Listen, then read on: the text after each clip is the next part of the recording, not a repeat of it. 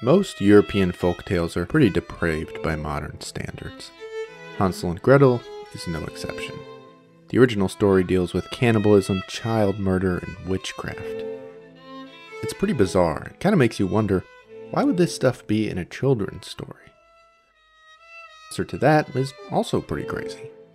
Cannibalism, child murder, witchcraft were not that rare when the story was written.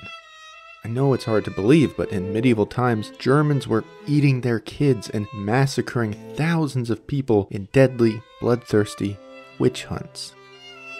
It was a crazy period of time that most people just kind of forgot about, and indeed, what most people don't know is that Hansel and Gretel hides a very dark and very violent true story.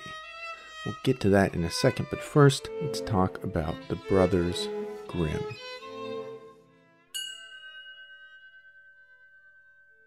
The Brothers Grimm were German academics who together collected and published folklore. During their youth, Napoleon successfully invaded Germany and fragmented the country.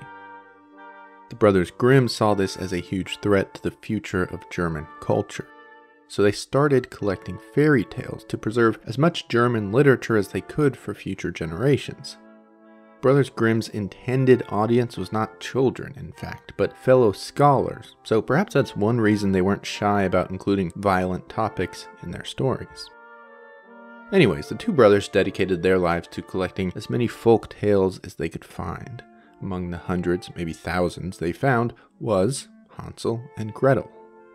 Jakob and Wilhelm Grimm originally sourced the story from a woman named Dorchen Wild, who would later become Wilhelm's wife. Over the years, the Grimms would make a number of alterations to the story.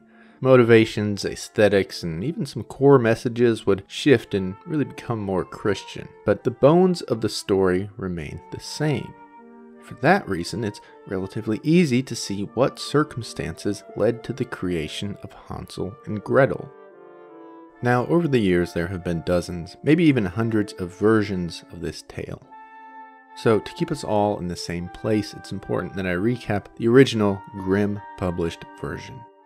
In a second, I will give you the time code to skip this part, since you probably already know the story. However, there are some details in this version that may not be in the version you know. So you may want to listen anyways, but if not, go to this time.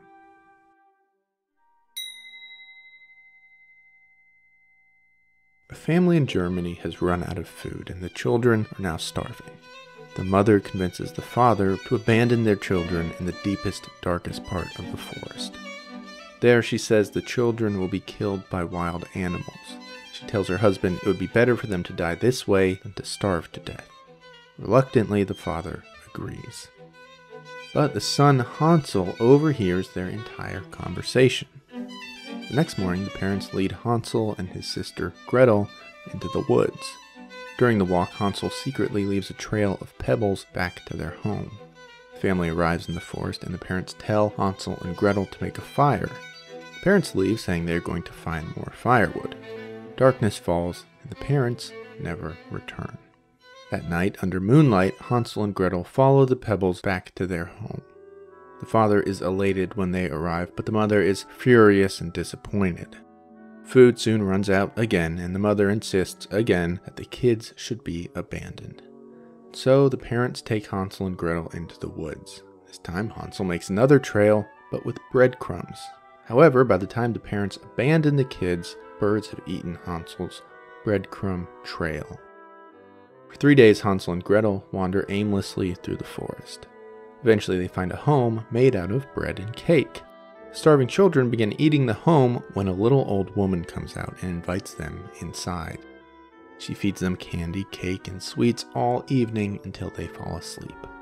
But of course, she turns out to be a witch. She built the house to lure in children and eat them. The witch locks Hansel up in a chicken coop and forces his sister to do chores, which include force-feeding Hansel to fatten him up. Eventually, Gretel asks the witch to check on a piece of bread baking in the oven. When the witch checks on the bread, Gretel pushes her in the oven and slams the door shut. The witch burns alive, screaming while she dies in the oven. Hansel and Gretel steal her jewels and run away. Eventually, they find their home and their father. They give him the riches, and the family is now wealthy. It is then revealed that while the children were gone, their mother died.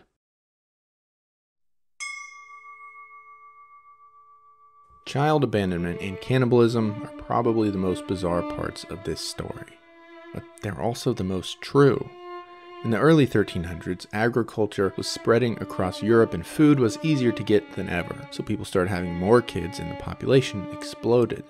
But then in 1315, there's actually a mini ice age and huge amounts of rain swept across Europe, killing and spoiling all the newly planted crops. This sudden lack of food left much of the new European population starving.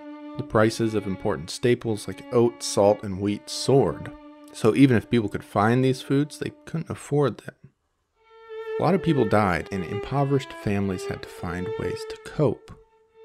Hansel and Gretel, the mother abandons her children in the forest. This was not altogether rare during the Great Famine. Families knew that their children were going to starve to death. By abandoning them, perhaps the children would have some chance at life, or at least a more merciful death. But for these families, there was another option too. In Hansel and Gretel, the witch is hell-bent on eating the children. Indeed, in some extreme cases, starving families resorted to cannibalism during the Great Famine. The famine was so serious that either you sacrifice a child or your entire family dies. For some, the decision was clear. Hansel and Gretel was recorded in the 1800s by the brothers Grimm, but this story was likely first written in the 1300s, just after the famine. These real-life events almost certainly inspired the story.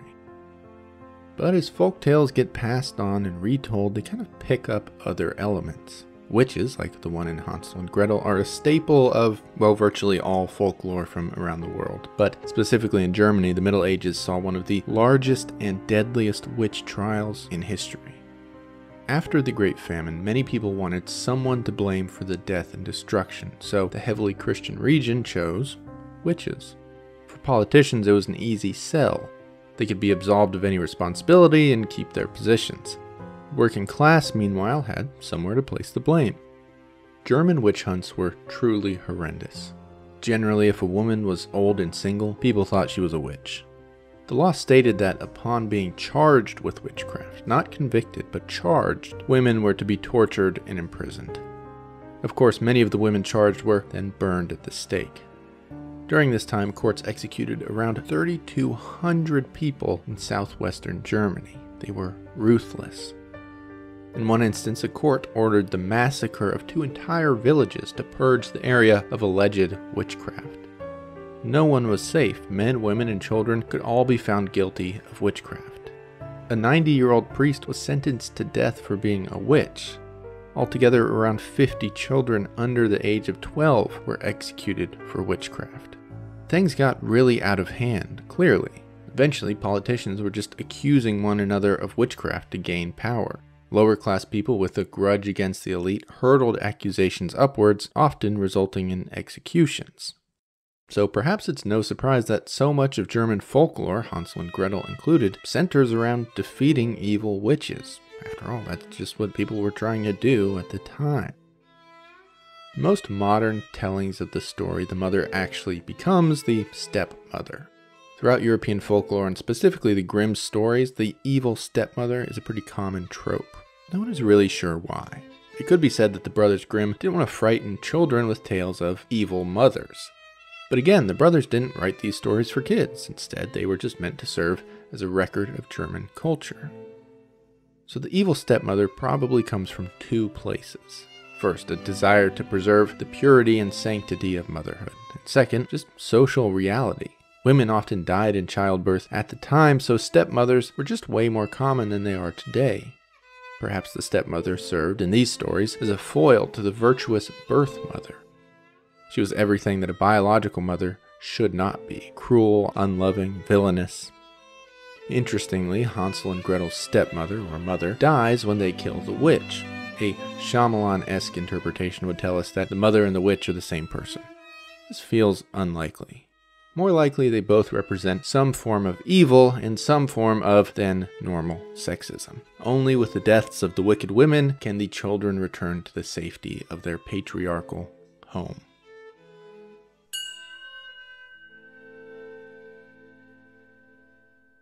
With all of that said, there's really very little about Hansel and Gretel that is super unique. It's hard to know whether elements of this tale spread through Europe or if Hansel and Gretel picked up pieces from other stories. But the DNA of Hansel and Gretel can be found all throughout European folklore. In the Italian tale Nannino e Nannella, an evil stepmother abandons her children in the woods. The father leaves a trail of oats for the kids, though the trail is eaten by a donkey. There's also the French tale Fenêtre Cendrillon. In this story, a king and queen abandon their children in the forest. One of the daughters uses a piece of thread to create a trail back home before they are abandoned again. The kids end up in the hut of an ogre and a hag. One of the daughters tricks the ogre into getting in the oven before she decapitates the hag. There's also a tale called Little Thumb. In this story, some children are again abandoned in the woods and find themselves in the home of an evil drunken ogre and his ogre daughters. The ogre intends on eating the lost children, but kids trick him into murdering his own daughters, setting the lost kids free. So just a few examples. There are literally dozens more stories that share plots and themes with Hansel and Gretel. Ultimately, Hansel and Gretel is not a true story. Not really. But it does reveal truths about the time and culture in which it was written. These truths aren't always nice, but it certainly can be interesting.